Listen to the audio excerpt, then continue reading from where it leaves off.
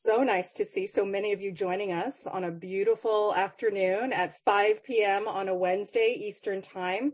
We know you're all so busy, but we're also really excited about this program put together, co-organized by the Asian American Asian Research Institute at CUNY, also known as ARI, as well as the Hunter College Asian American Studies Program, and co-sponsored by the BMCC Hunter AANA-PISI Bridge Initiative, and that stands for Asian American, Native American, Pacific Islander Serving Institutions Initiative, as well as the same initiative by Hunter College's AANA-PISI project and BMCC's, the Borough of Manhattan Community College's Asian Heritage Month. Thank you all so much for joining us. My name is Vivian Lee. I'll be your host and moderator for this event, where we will be holding a discussion about what went into the making of Happy Cleaners. And I'm also very happy to proclaim that I'm co-chair of the board at Korean American Story, which was a producer of this film, along with the filmmakers Julian Kim, Kat Kim, and Peter Lee. And I'm also a correspondent at CUNY TV's Asian American Life. It's a magazine show that looks at all things Asian American across the United States, but mostly geared towards Asian American and Pacific Islander culture in the New York City area. So it is a deep pleasure of mine to be able to be part of this today and to have been asked to help you guys get this discussion going. So this is how the rundown is going to go. First of all, if everyone could please make sure they are on mute, that would be very helpful. Feel free to keep your video on. We love to see who is part of this community that is so interested in Happy Cleaners and the making of it. And what we're going to start with is a trailer. We're going to show the trailer of the film just to get everybody's juices flowing again, because it may have been a while since you last saw the film. Then we're going to hear responses to the film from 2 students, an alum, and a member of the faculty. And they will be lobbing out questions for the filmmakers to think about. They will not be answered, though, until the discussion with the filmmakers begins shortly after those presentations from those 4 guests. And then we're going to open it up to you on the floor. We want you to use the chat box. We have people monitoring the chat box who will then be feeding me the questions. And often in forums such as this, you may have noticed that the same question gets answered again and again, or the same question gets asked again and again. And so what we're going to try and do is really narrow that down to just one incident for each question. And hopefully we can get everybody's burning queries about how this film was made answered. So there are some people behind the scenes that you cannot see, including the program coordinator for ARI, Anthony Wong, who I like to think of as the man behind the curtain, a la Wizard of Oz. And he's going to be rolling the trailer right now. How long did you have this business? We have been here for 17 years. 다음 달에는 좀 나아지겠지. 누가 우리 편을 들어주니? 아무도 우리 편 안 들어줘. It's not my fault you live like this! 너 엄마 아빠가 어떻게 살았는지 네가 알아? What am I gonna leave behind? I inherited all this debt and struggle from my parents because their American dream fell apart. Are you gonna work like this forever? Why can't you respect my decision? 야, 현이야! Anna. You ever wonder if our family's blessed or cursed? And this is our story, couldn't decide for me. But I'm not living wondering, yo, men and fire only. I'm gonna make it here, cause my mama deserve it. She tried to make my life perfect with some laundry detergent. It's just the fate of being children of immigrants. And it's even embedded in our ethnicity, in a form of a hyphen.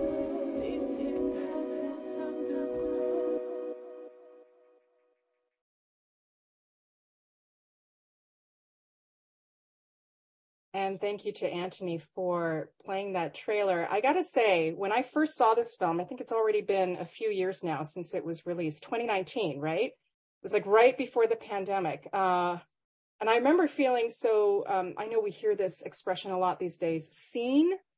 I felt seen because it reflected so much of my own life, but I know that a lot of immigrant families go through this. You don't have to be AAPI to understand that. And it really brought to life the tensions that exist when a family has multiple generations in it, is here in New York City, let alone in America.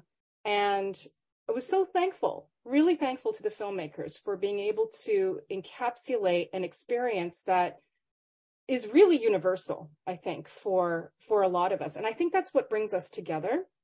And it's also why we asked a particular handful of people to start off this discussion by weighing in with how and why they were affected by this film.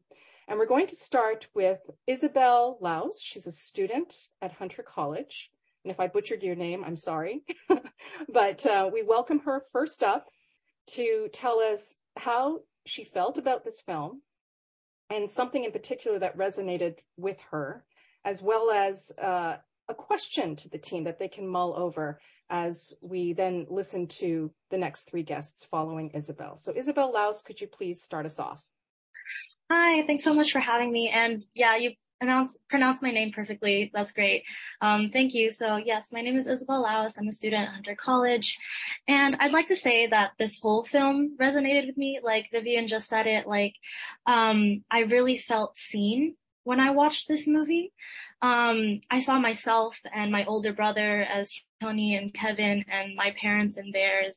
I even went to high school in Flushing and lived in Queens my whole life. So it felt really surreal being able to see such familiar settings that I used to see every day on screen. And I really think that it's important that people my age, even both second and first generation, are able to see this movie because like I said, it allows us to feel seen and heard and really be able to see our stories on a screen that we don't normally get to see.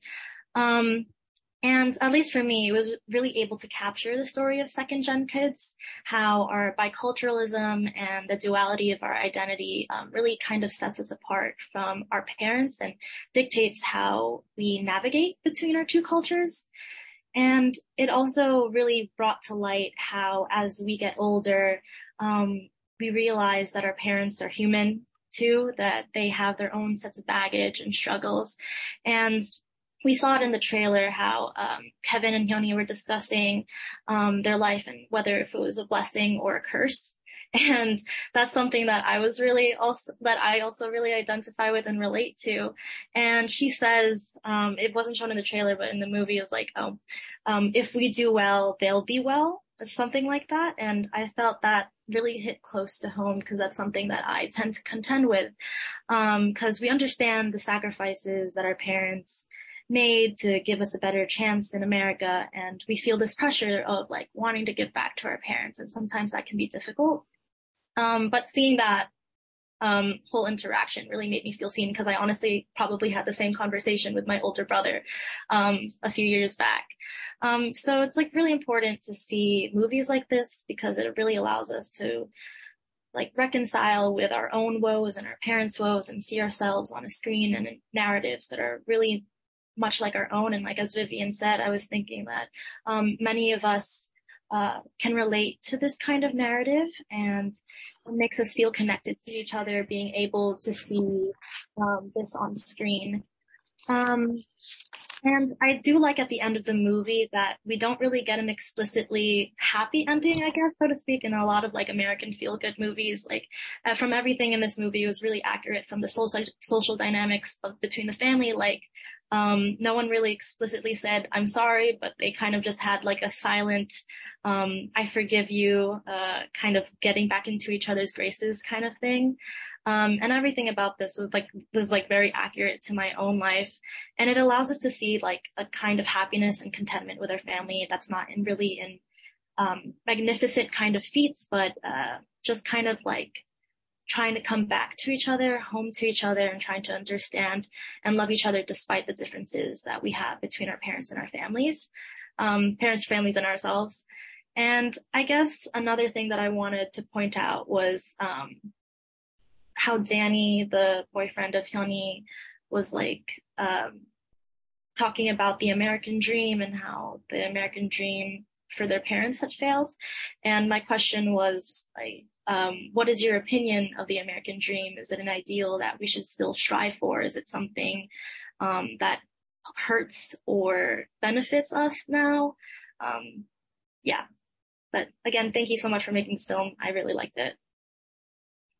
That's great. Thank you for those comments and starting us off so well. And I really like your question because it points to how you're right. It was inconclusive, but there was something aspirational at the end of the movie that I think let everyone go away with something to think about. And that was a very personal thing. Like you came away seeing something that you realized a lot of people share in, but there was also something personal that you could think about for yourself and maybe for the generations of one's own family. So thank you for those comments, Isabel. We're next going to move on to Julia Chen, who's a student as well at Hunter College. So Julia, maybe you could tell us how the movie affected you and what some of the key points were for you and any questions you had for the filmmakers.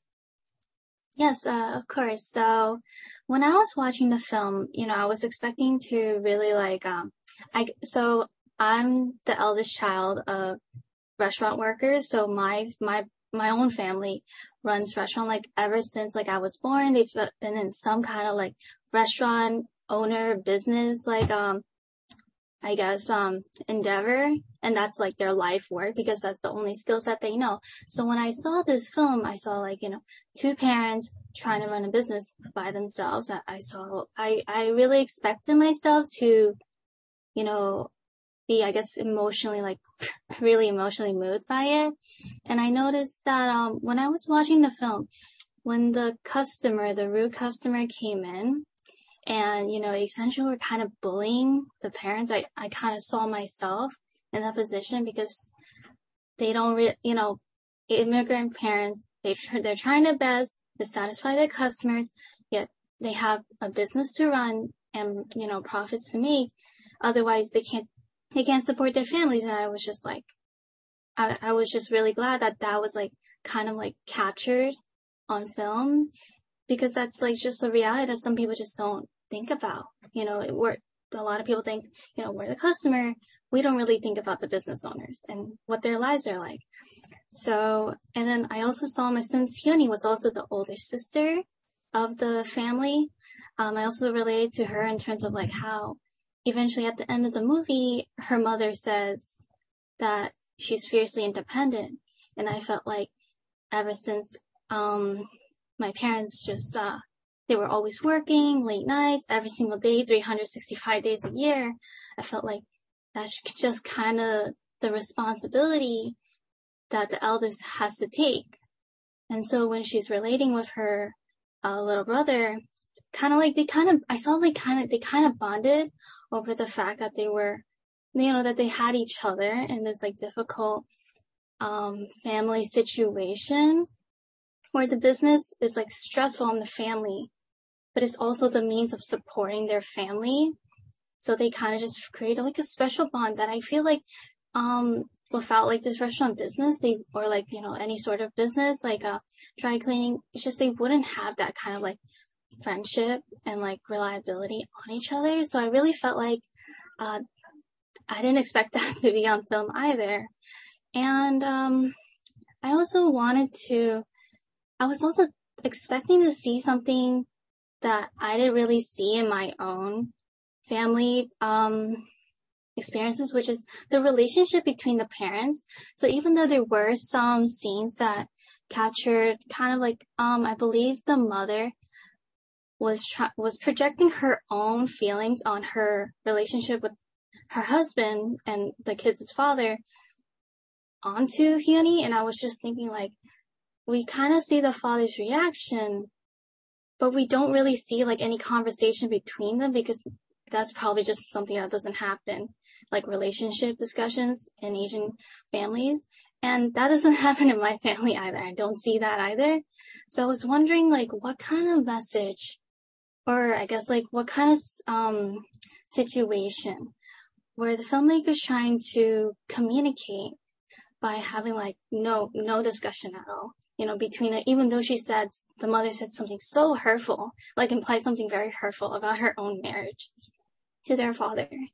So yeah, I really enjoyed watching this movie, and I'm looking forward to my answer being an answer to my question, because it was just so interesting. So thank you. Thank you, Julia. You actually raised a couple of points that I think I remember thinking too, but didn't explicitly ask the filmmakers when we had previous discussions about the film. So thank you for raising that. It's kind of like sometimes the unsaid says more, right? Even in a film. So maybe that had something to do with it. Thank you for that.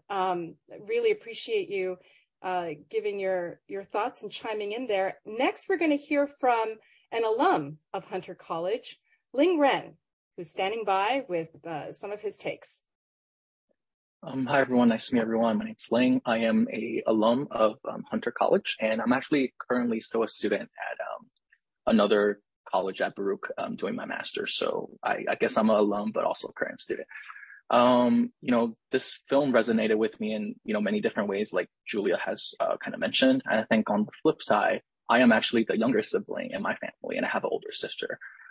So there are a couple of things that resonated with me, particularly in this kind of relationship. One is, I guess, we could see in the film that the sister is definitely putting in more weight, taking care of the family, taking care of the dynamics of it, being like a model kind of like Asian daughter to the family, versus where the son is like, kind of a little half-assed on a lot of things. But, we could still see like mom is like, super harsh on like the relationship, like kind of goals with the daughter, but not so much so with the son, even though he's like flunking out of school. So I definitely felt that like growing up. I felt like my parents were definitely harsher on my older sister than I was. I don't know, the particular reasons to why. But that's definitely something that kind of resonated with me in that film when I was watching it.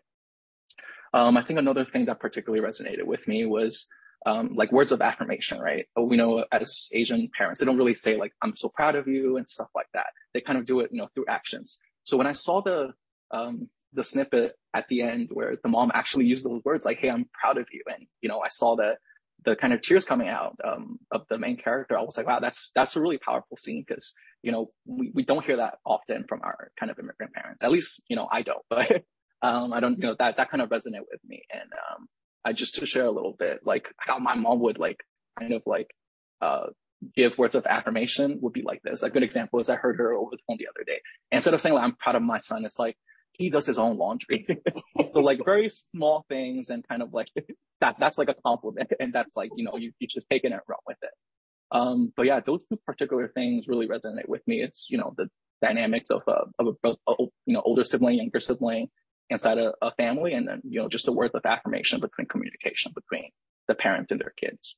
And just, leading with that, like two questions I had was for the filmmakers. One, was there like a specific reason for you guys to choose two siblings instead of focusing on only child, or like 3 or 4 or a bigger family? So just that's one of the questions. And then also the other question I had was also watching the end of the film. I do think it ended in a really nice way, but I guess I wasn't expecting the ending to be like that. I thought maybe they'll be sending him off to LA and like the airport, and it'll still be like a family together. But I guess I'm intrigued to see like, was there a particular reason why, it's at a table with food involved, or was there like a choice that went particularly into it at the very end? But yeah, I really liked the film. I really enjoyed watching it. So thank you guys. Thank you, Ling. I love your questions and can't wait to hear the answers from the filmmakers, who seem to be nodding in total agreement with a lot of the questions that have been asked. Finally, we're going to hear from Alex Ho. He's a faculty member of the Asian American Studies department at both Borough of Manhattan Community College and at Brooklyn College. So Alex, your turn. Thank you so much, Vivian, and so excited to be in conversation about this film. Yes, I'm an adjunct lecturer at Borough of Manhattan Community College and Brooklyn College, teaching Asian American history and a few other related classes. Yeah, just hearing about our other student panelists' resonances, I had something written down, and I thought, I didn't even talk about direct resonances, and certainly, it made me realize, wow, yeah, there's just so much in the movie that's really helping us to look at family dynamics and so I think straight up, just the first thing that comes to my mind is just the proposition, in the beginning of the movie of the daughter saying, our parents thought that they would achieve the American dream, and what now, at this later moment in our family's story. And I think that does kind of resonate with me as someone who's getting older, and who I think the power of a movie like this is that, many Asian Americans are starved for knowing about the continuity of communities, and it can sometimes feel lonely. And the other, I think, thing that I wrote down that really resonated with me was just the scenes of the dinner and the preparation of food and the ambient sounds of those scenes had a really tactile, alive quality that, even though I'm not Korean, I'm Taiwanese American, I still nonetheless, just felt so much, just on a subconscious level, just a feeling of closeness and comfort. And I also thought that on the flip side, obviously the family was also kind of an intense claustrophobic space. So it was really intense that the movie was only about this family. So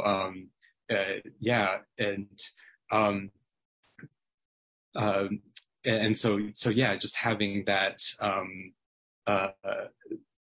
that whole subject matter of what the family life looks like was a really, really great experience. The other thing I prepared to talk about was a little bit of how movies like this really help faculty like myself tackle the subject matter that we're asked to really teach, Asian American history. I also studied film and media studies as a college student, and I continued to use it as I kind of developed my interests into informal education and arts education settings. And I continue to just find it really important to teach around thinking about visual culture and visual artifacts. And I also want, my students to be mindful of, I'm sorry, am I over on time? You're fine. Okay. Just mindful of mass media as a social institution with, power dynamics.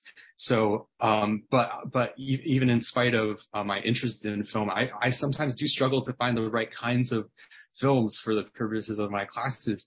I don't just want to stick to documentary and not get to explore the emotional possibilities of dramatic storytelling, but I also don't want to silo away documentary. And I want my students to understand rhetorical devices of film and media language, and not to just take a piece, to look critically and not just take things at face value. And this film and another film that I was able to show at a class due to navigating more with local filmmakers has really helped me engage my students' sense of belonging. And so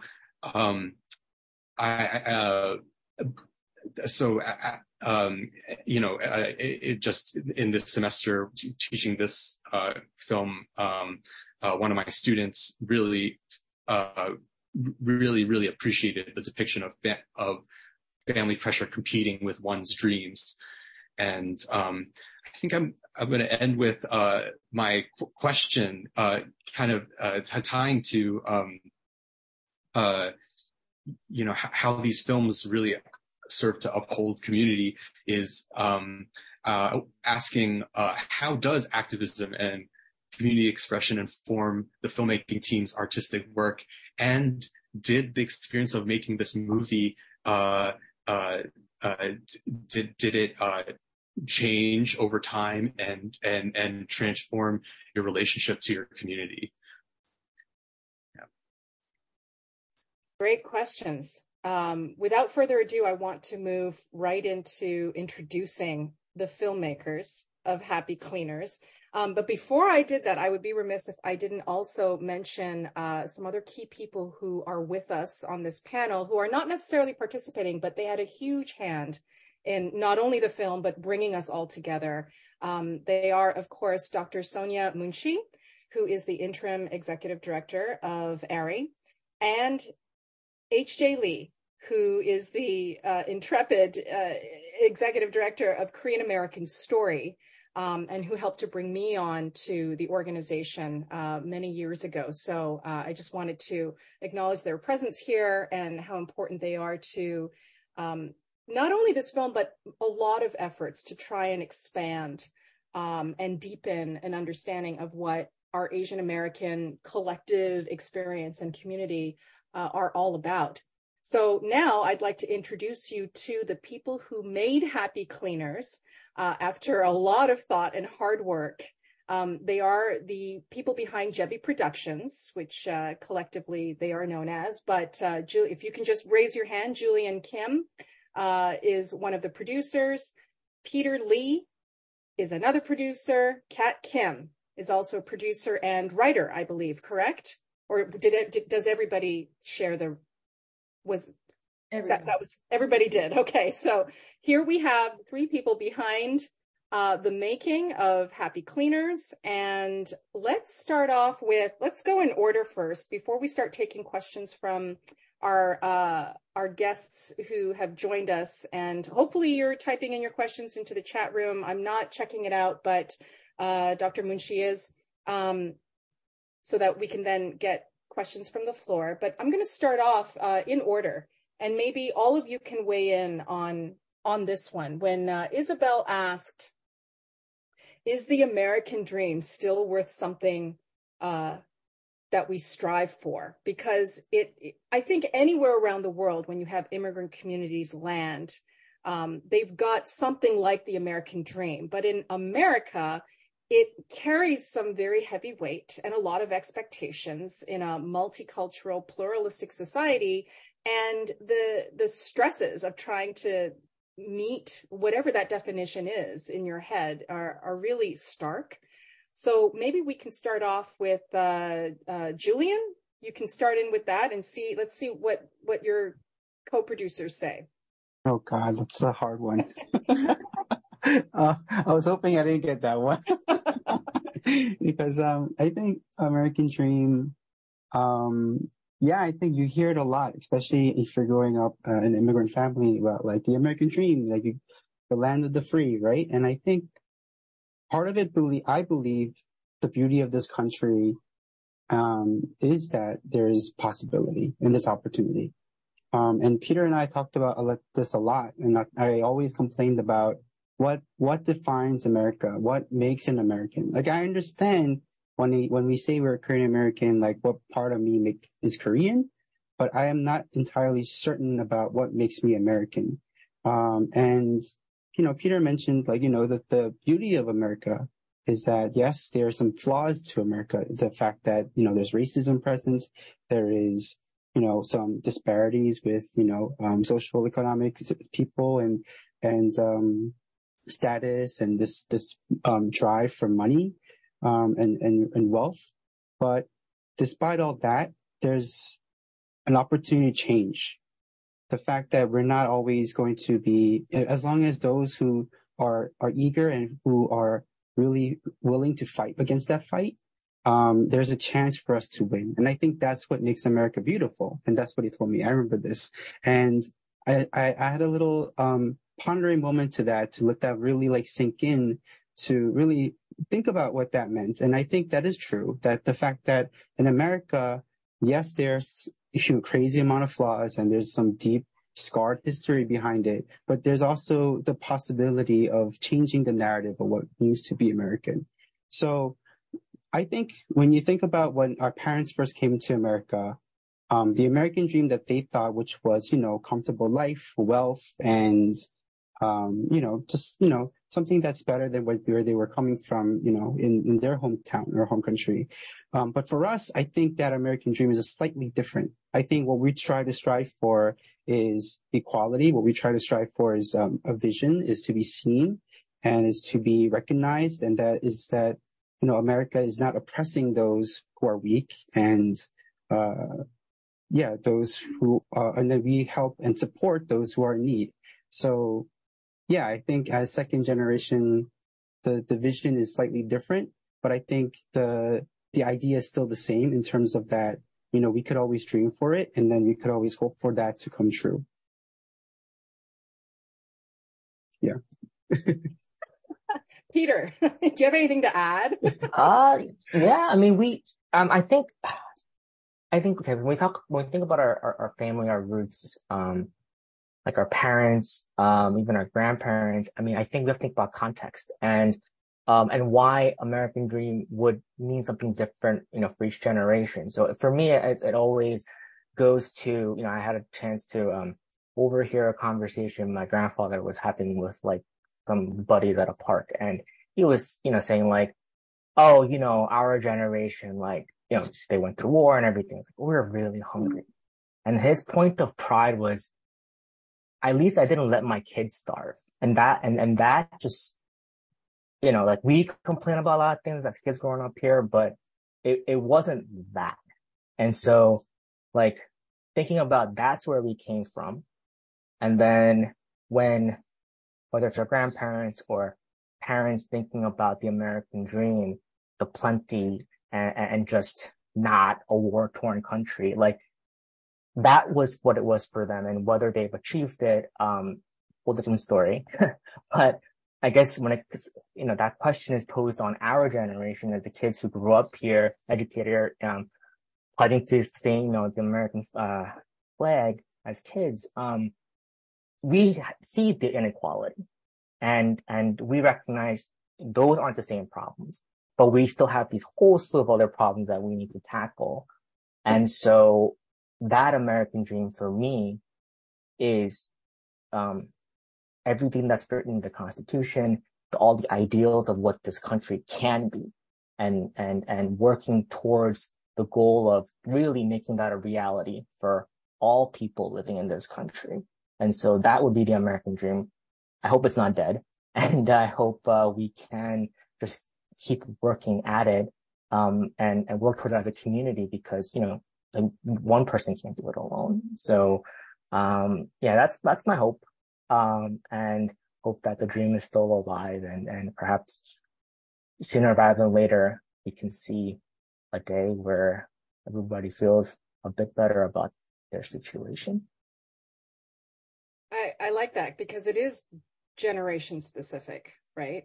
The definition from time to time and space to space. And it's really, we always hear about this experiment that's still going on, but I like how you mention how hopeful you still are, because I think that's what impels a lot of our discussion, as well as most artistic efforts and technical efforts and academic efforts to try and understand or come to a deeper understanding of what the country really is. So Kat, what's your take on that question? Is it still worth striving for?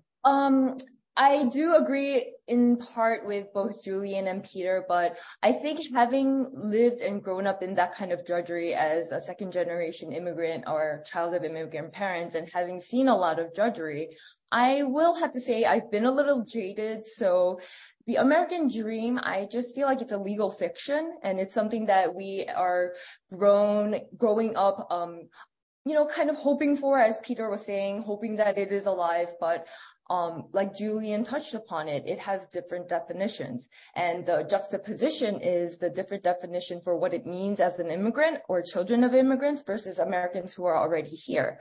The attainability of such is so vast in contrast between the two, because it's something that I feel like is harder to achieve as children of immigrants, because the American dream, there's like 3 layers to it. It's a social thing, an economical thing, and racial thing. 3 of those things that are very hard for us to attain in terms of an equality kind of an equal kind of space.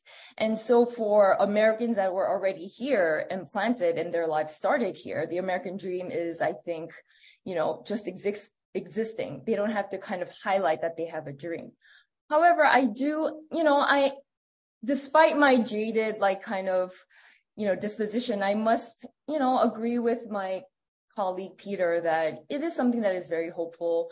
Why would we, not work hard if it wasn't something that we have hope for? Hope is the reason why we are trying to, tell our stories or achieve this thing. And specifically for Asian Americans, it would be remiss for me to not say, the American dream, there's a specific blueprint for us, and it's doctor, lawyer, engineer, or something, and that is what you need to do. Here is the blueprint from your parents, and that's what you need to achieve. And if we do it, I think that's where I think one of the presenters, Isabel, she said, if they do well, we do well. So I think that's kind of a way that we would achieve it, and that's how our parents will feel that, oh, you know what, we actually did achieve some semblance of American dream. So I love that. By the way, Kat Kim has a background in law, in case you were wondering. So it kind of makes sense that she kind of, she touched both sides of the scale there in her answer. I love that. Let's start with you, Kat, with the next question then that was posed by Julia. Why was there no discussion regarding, the emotional bomb that was lobbed by Oma, the mother, to her husband, Appa, about their relationship, things that had gone wrong in it? Like why was there just like this hurtful kind of moment there? Because it did remind me of how certain things are just not said. And also, if they are said, it's not further discussed. Like, right. Let's face it, most immigrant families, they have to deal with a lack of self-awareness. Right. And they don't have the tools for discovering themselves and why they feel a certain way and why they're acting a certain way. So was that intentional or was it not? I mean, I think it's all showing the authenticity of what that life is like. So anything that we put in, I would like to say that any conversation, any kind of emotional push and pull, it has to be intentional, because these are all things that we said to one another. The dialogue that kids have with their parents, these are things Julian and Peter have said with their parents, the conversations that we had. So it was very intentional. And I think we wanted to show as much reality as possible living in that, in that space. But to answer that question, I think there's 2 parts to that. The first thing is there's a lot of shame in Asian American and Korean American families.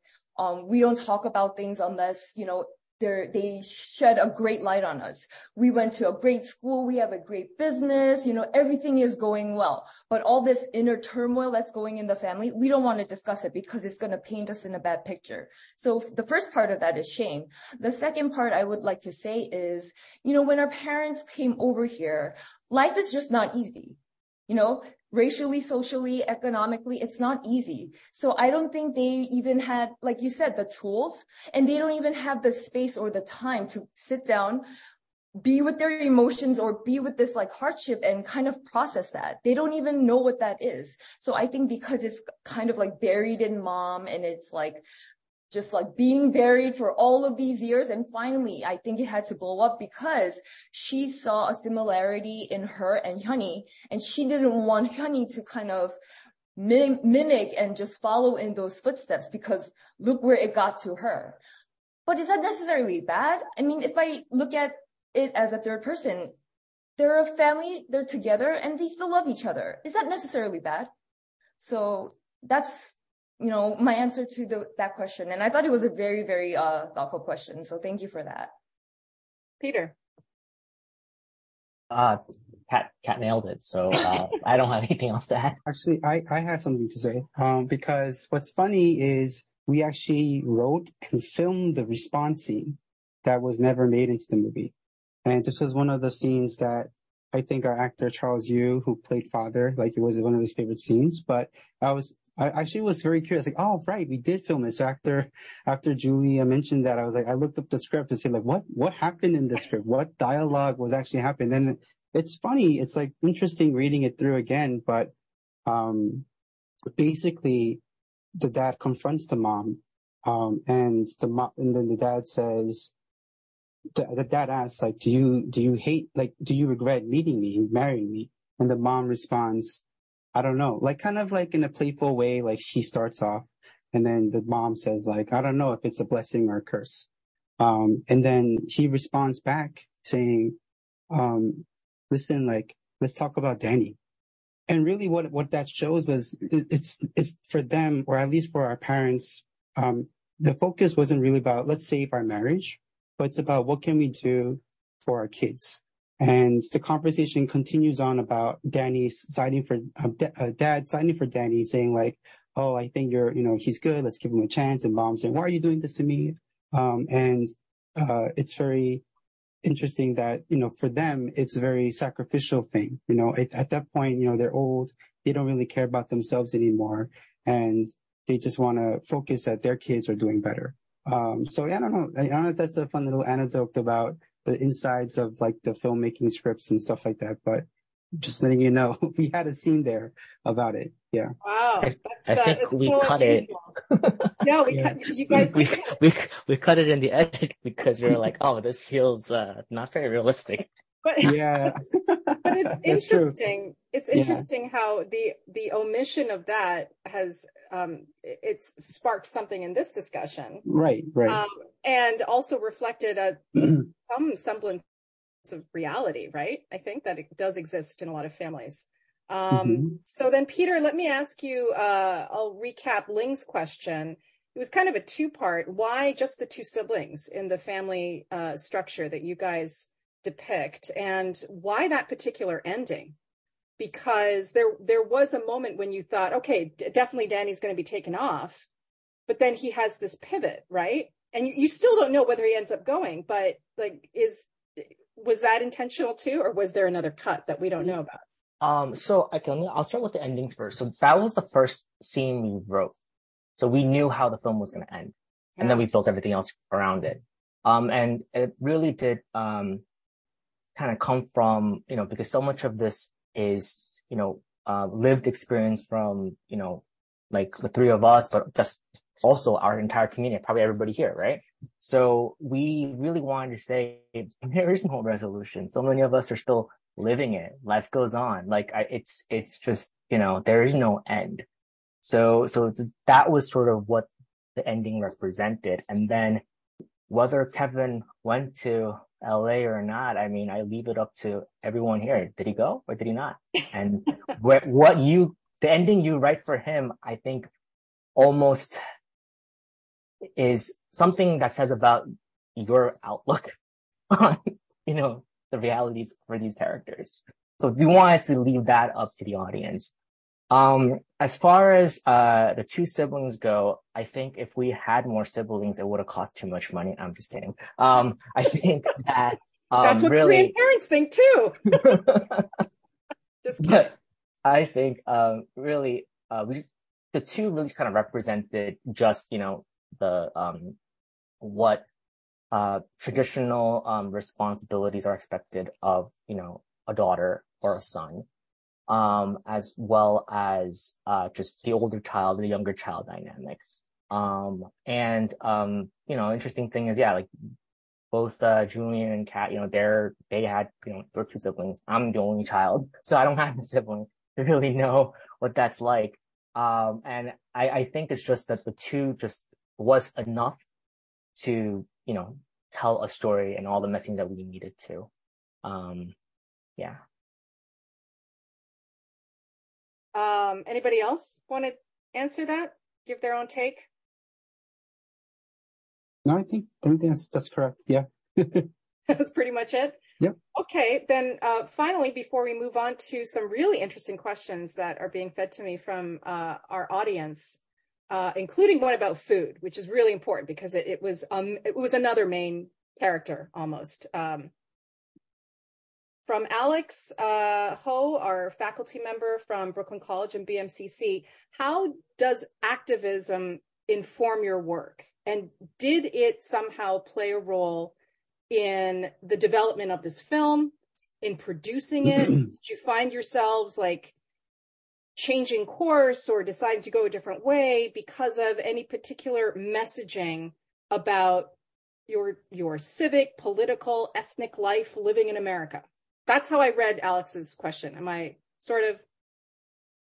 That's perfect. Yeah, okay. Even better.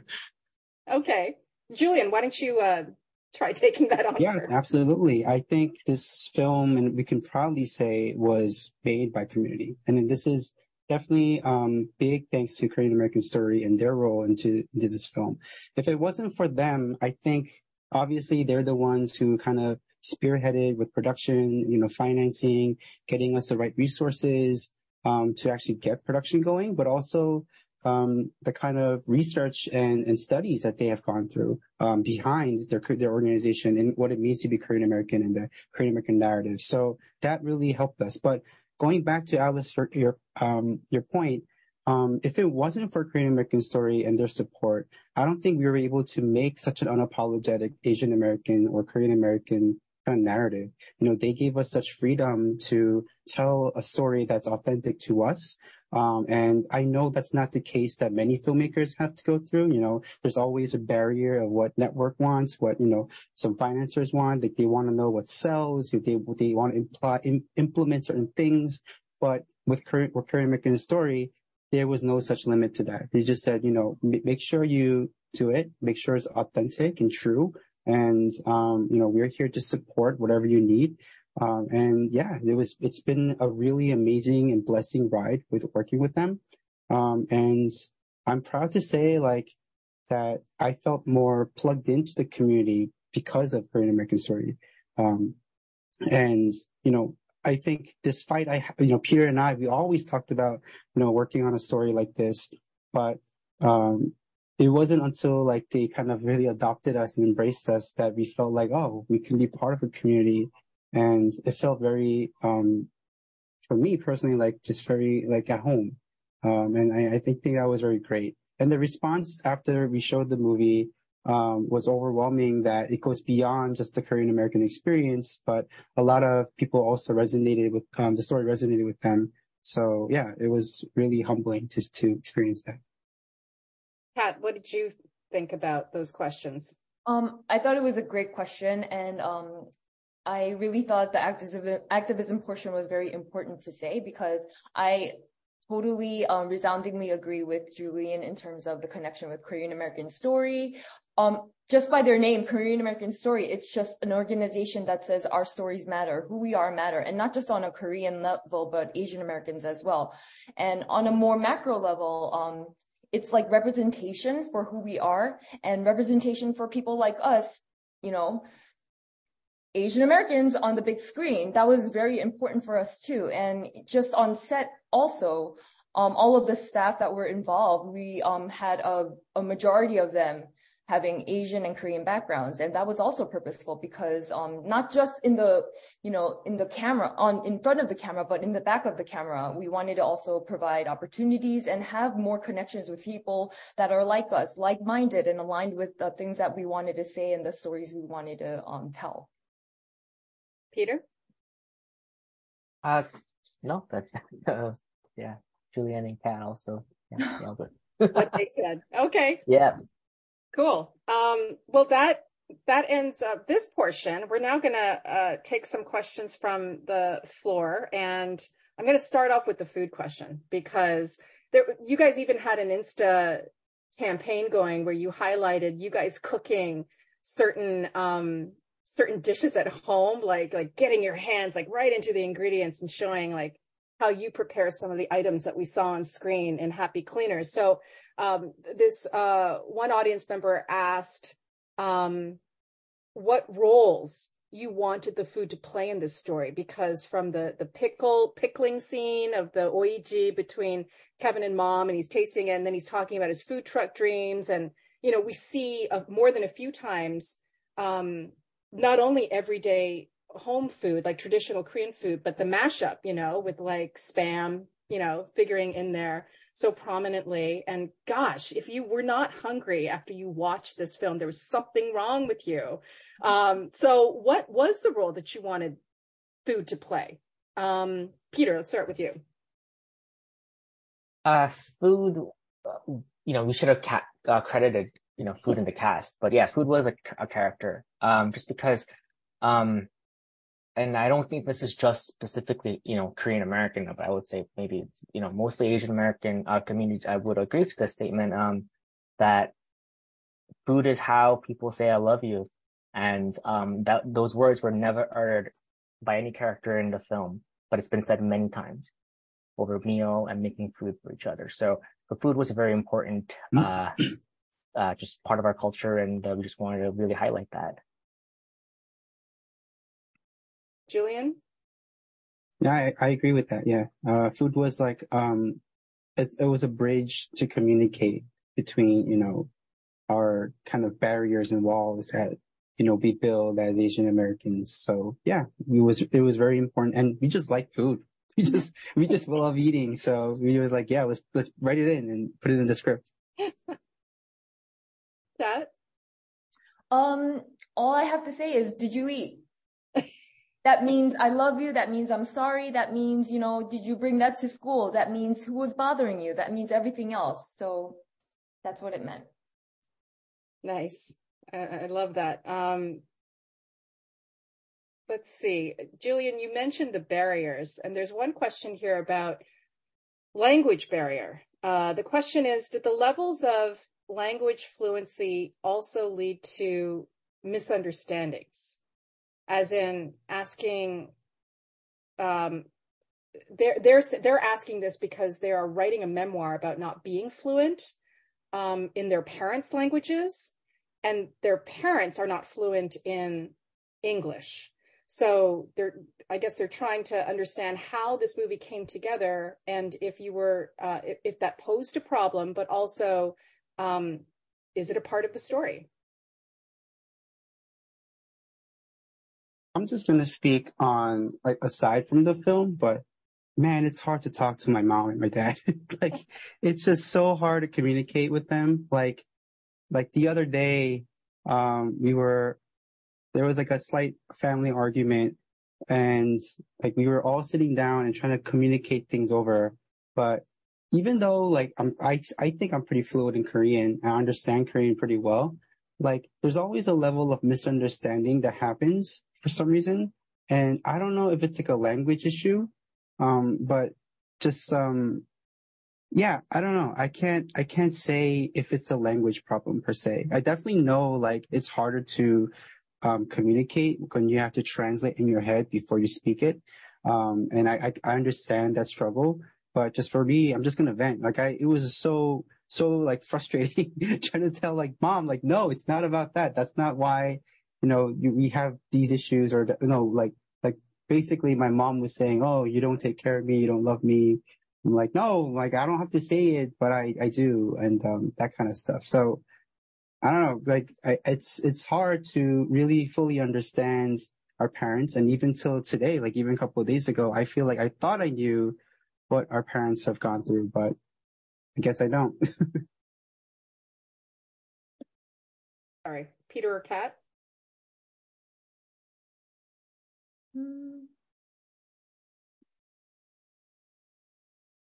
Yeah, I mean, as far as just to the film, I mean, definitely being, mixing the language is a very intentional move. Just because I think so many of, multilingual families, I mean, it's not just ever straight English. And there's certainly, misunderstanding because the lack of perfect proficiency in all language, happens all the time. But yeah, as far as the film goes, I mean, we just really wanted to kind of capture that, like mom and dad, when they argue, they're not going to all of a sudden just argue in English. And they're going to fall back on the language that's most comfortable, to them. And the kids are going to be the same, because it's like you try to translate something in, your parents' language, it doesn't come out right. And you end up blowing up in English, right? And they're like, yeah, you don't know, they understood you, but you hope something got across. So we just wanted to, really capture that as much as possible for language in the film. Along those lines, there was another question about the Korean and the Konglish. For anyone who doesn't know, Konglish is the mix of Korean and English, either in pronunciation or in the actual construction of the word. So like DK stands for digital camera back in the 90s, and computer is how computer would be said in the Korean transliteration of how it sounds. So the question is, did the actors help shape the multilingual dialogue in any way? Were they able to weigh in? Because one of them was actually, she'd been acting, the one who played the mom, Hyunghwa Lim. She played the mom, and she had an acting background. I mean, were they a part of the dialogue and in choosing certain words and expressions? Oh, yeah, absolutely. I mean, so many of us who grow up in Flushing, we think our Korean is good.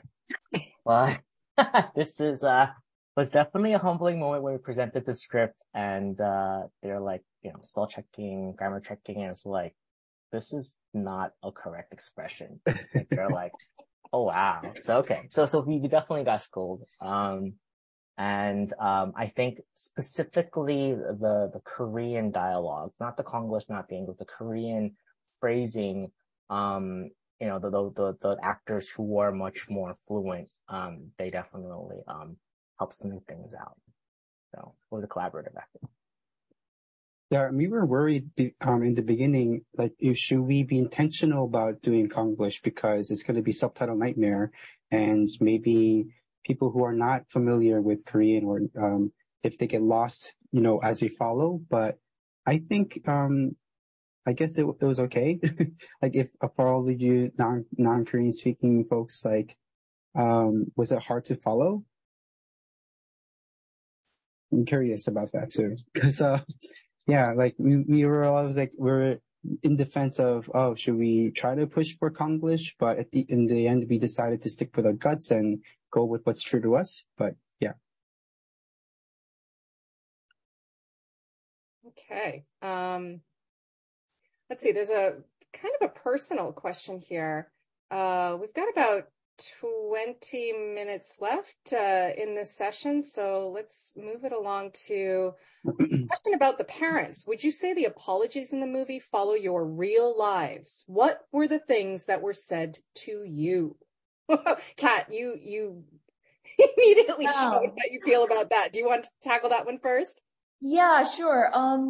I actually, when I was thinking about the mom and daughter scene, I actually did like a straw poll of all my female Korean American friends and said, did your mom ever apologize to you? Like, what was that like? Did you guys ever have a fight? And I actually got some of their responses, and the great majority was, no, I don't think so. Not really. I think we just talked about eating afterwards. And I was like, oh, okay, perfect.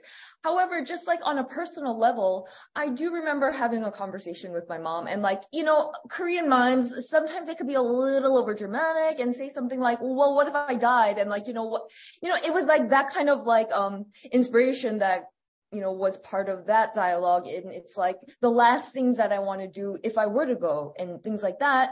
And I think there was one time, like, my mom actually did say, I don't need to worry about you. I am proud of you, and things like that. And it's like, one thing a lot of parents, like, as I'm growing older, I hear them say is, oh, there's nothing better than having a daughter. And it's like, yeah, I'm glad you finally like know that now. So it was kind of like that. But, yeah, it was just, I would have to say that it is some part true and some part hopeful, or some part that you wish your mom would have said, like those daughters where like it was never said. Maybe this is something beautiful and something that's hopeful. And even if your mom never said it, she always meant it. That's kind of like what we wanted to convey. Yeah. Nice. Peter or Julian? Oh yeah, totally. It was well, I think because of like what Kat mentioned with the, asking around and everything, it was definitely more aspirational. That was like the one moment. We hoped that, folks would be able to have a conversation around and promote healing. Yeah, my mom actually apologized to me a couple of days ago. Yeah, it wasn't, I didn't know how to respond, to be quite honest. But, when it was, yeah, she was just very like apologetic of everything, saying like, sorry for, giving you a hard time with your life. Sorry that I could not be a better mom. And sorry that, your life is miserable and couldn't do better. And yeah, she was crying. I was saying, no, like, you did your best. And I hope you understand, like, I appreciate and very thankful for all the things you've done. So we had a very like honest heart to heart conversation. It wasn't expected.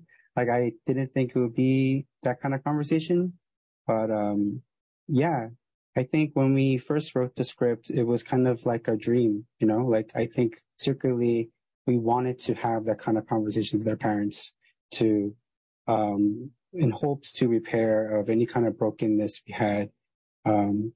Because I think at the end of the day, no matter what, there's still some worry and linger like thoughts about our parents. And yeah, I think we do love our parents, I think we do appreciate all the things they've done for us. As despite the hardships and troubles. But as Asian Americans, especially as a Korean American immigrant family, those kind of things are never communicated, right? So this was part of like the reason why we wanted to work on the film in a kind of therapeutic way of kind of solving those issues and hoping that people could also go through that process with us and hopefully recover from that. So yeah, sorry is a strong word, and I never thought like it would move me when I actually heard it, but it did, and I hope that everyone could have a conversation, with their parents, watch the film together, and start a conversation and dialogue. Wow, thank you for sharing that.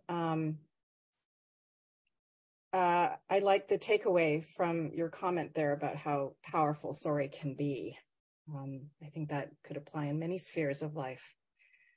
Let's move on to a question about gender and gender roles. This question is posed like this. Regarding the representation of women, how did you decide to balance mirroring an imperfect present in gender roles, parenthesis, mom, grandmas, domestic and caregiver roles, daughter being defined by marriage status, versus showing the possibilities of lives that Korean and AAPI women in general can choose that are different today, such as, or different from what was defined before today, i.e. the roles that are less defined by patriarchy. So it sounds like you were, you somehow hit a nerve with some audience members about how you're showing, there's choice and there's also not so much choice and there's imposition and there's also pushback to that. How did you decide what you were going to show in that tension?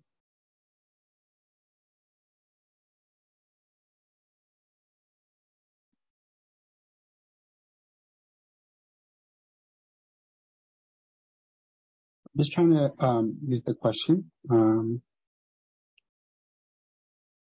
you want me to read it again? Or Kat or Peter, do you want to answer first? That's like a final exam question, and I'm not ready, Professor. It's an excellent question, but okay. I'll take a stab at it because this is what I think. So, all in all, the question is asking how we wanted to present that, right? Okay. it also goes back to how realistic we want it to be, how personal it was in terms of our experiences. And, Peter, Julian, and I, we are children of immigrant parents. We have similar common themes in our stories, but we have a different immigration story, but common themes we like to keep. So in terms of gender roles, honestly, it's all wrapped up in the culture. So Koreans, when they immigrated here in like the 60s and 70s, there's this thing called culture freeze because they're bringing all of that baggage into America in the 60s and 70s. So all of that culture is brought with them, and it's frozen because they're frozen in that 60s and 70s time. Us being born out of that, we are learning the cultural gender, like inequality in a family, how, my brother is the firstborn son. So obviously he, like these are things like that's just ingrained in us. Like, and it's through no fault of anybody else. It's just what our parents know. And that's what they're putting on us.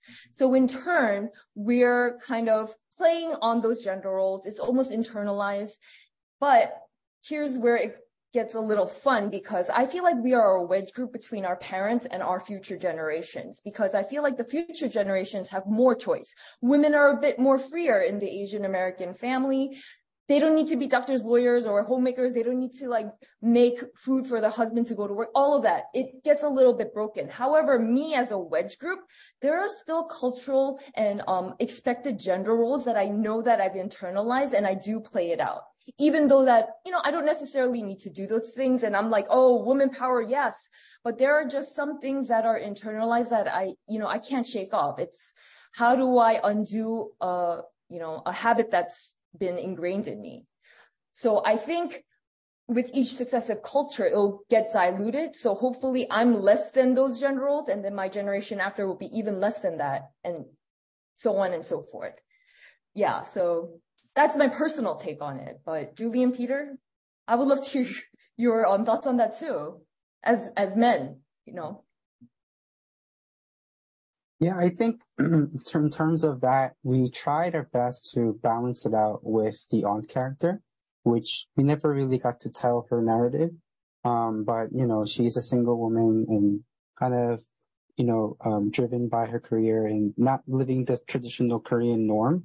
And there's like a scene where we had with Aunt and Hyunhee, and they're talking about their futures, and she advises Hyunhee not to follow those norms. And yeah, it's unfortunate, like we couldn't really explore deeper into her character and her narrative, but we were definitely, I think, aware of that. But yes, going back to what Kat was saying, we just wanted to show what we observed from what our mom was like, what my mom says, and what our mom, and grandma does, and that culture, and what it was like to grow up in that culture, and what was expected of Hyunhee to be in that kind of setting. And I think the question of do we agree with that is a completely different answer. But for the sake of the story and for the setting, I think that's where we landed on. I think so. Yeah, it does go back to sort of our, commitment to trying to capture like what we experienced and saw as, much as, as close to reality as possible. And, there is a lot of, male favoritism, and me being a male, like I am, I have that privilege, and I, just, wanted to, part of what we can do is capture it and then present it the way it is, so that we can point it out. Hey, what can we do to not perpetuate these things for the next generation? And so that was kind of where, as far as gender roles and presenting it the way it is I don't agree with what happens in our families, because it's heartbreaking. And so hopefully, this kind of conversations can take place after a viewing, and maybe the older generations might treat their daughters differently, or just their wives differently, just whatever the case may be. And we're just hoping that it can spark a conversation.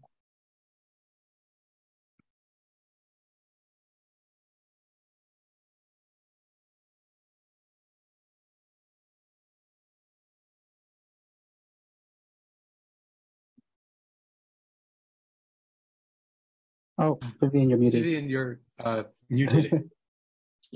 Sorry about that. I thought the pandemic had rubbed that out of me. Sorry about that. I was going to say that you guys all had so many considerations to make, because you had similar experiences, but you also had very individual experiences. So as filmmakers who had like a similar goal, you all wanted to be telling a story that was really true. Maybe you can talk to us about what happens after this. So my first question to you would be, what was it like having this film received by the community, whether that was the greater Korean American community or your families or your friends? And then how does that inform you going forward? What's next for you guys?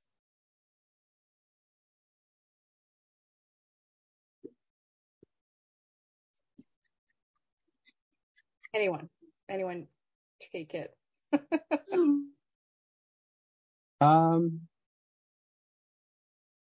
Sorry, well, I guess the whole process of working on Happy Cleaners, was such a pivotal moment in my life. It just was, truly defining of my identity crisis as a Korean American and my identity crisis, as a filmmaker.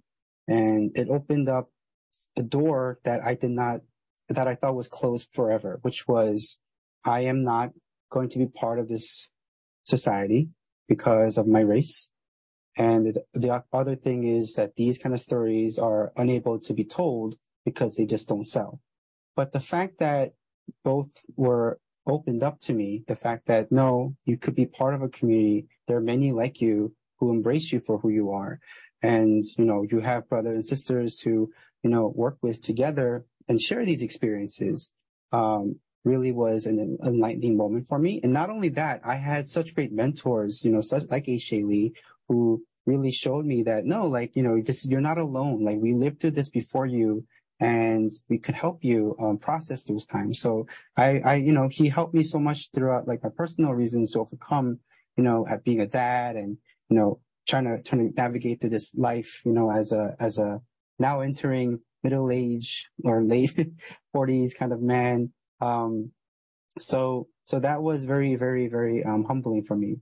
And the fact that, like, these stories, you don't have to tell these stories for mainstream because it could still resonate with a lot of people. It might be a very small group of people. Yes, you're not going to make, lots of money. Like, let's be real. Like, that's not the case what we're after working on this movie. But the fact that we could talk to people like you and connect with people like you, like, I think that's a win for me, like, personally. Like, I wanted this film to start dialogue, to start a conversation, and hopefully, open up certain things with people and in their hearts. So that was my experience with Happy Cleaners.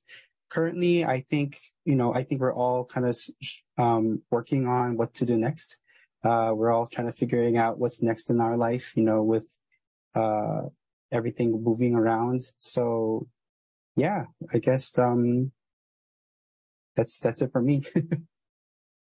I'd like to also add, we had a screening at Flushing Town Hall, and, that was a meaningful screening because it was in the very town where it's the backdrop of this film. And I remember H.J., we were doing kind of like a powwow before the screening, and he said something that was so great, and it really hit me. I'm sorry, H.J., I never told you, but thank you. But this is what you said.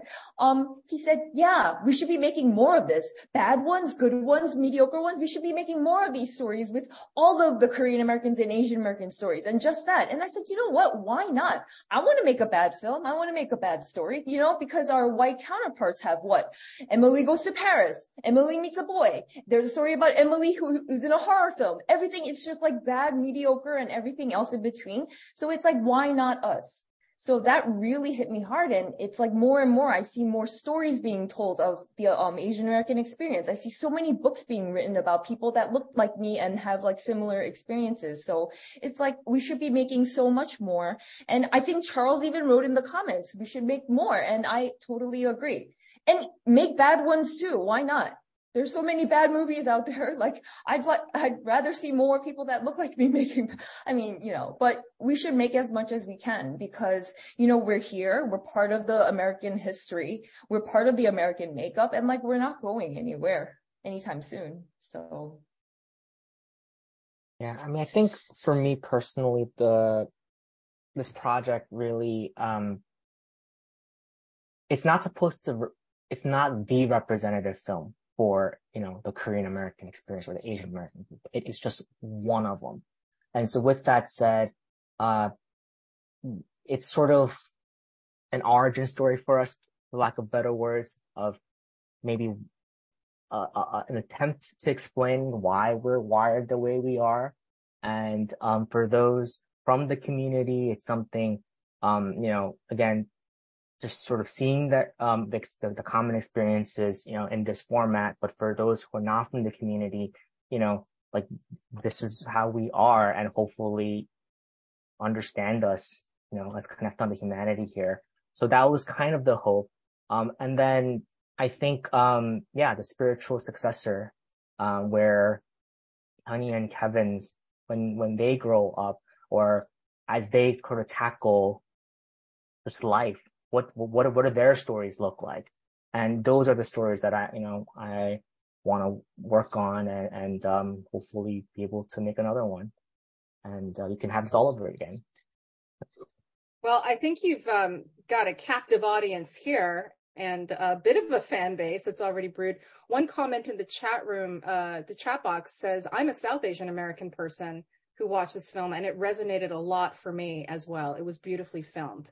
So people will be watching for more from you guys. And hopefully there are some students and other guests who joined us who are somehow inspired to tell their own stories, because the more that are out there, like you said, Kat, the more fully we understand the American experience, right? So thank you to our filmmakers. Thank you for making Happy Cleaners a reality. Thank you to our guest commentators, to Isabel Laus and Julia Chen, Ling Ren, and Alex Ho. And thank you very much to Dr. Sonia Munshi, as well as H.J. Lee of ARI and Korean American Story, respectively. And my bad, I forgot to mention Vivian Louis was also a huge part of helping to bring this together. You can wave, Louis, wave Vivian, like right now.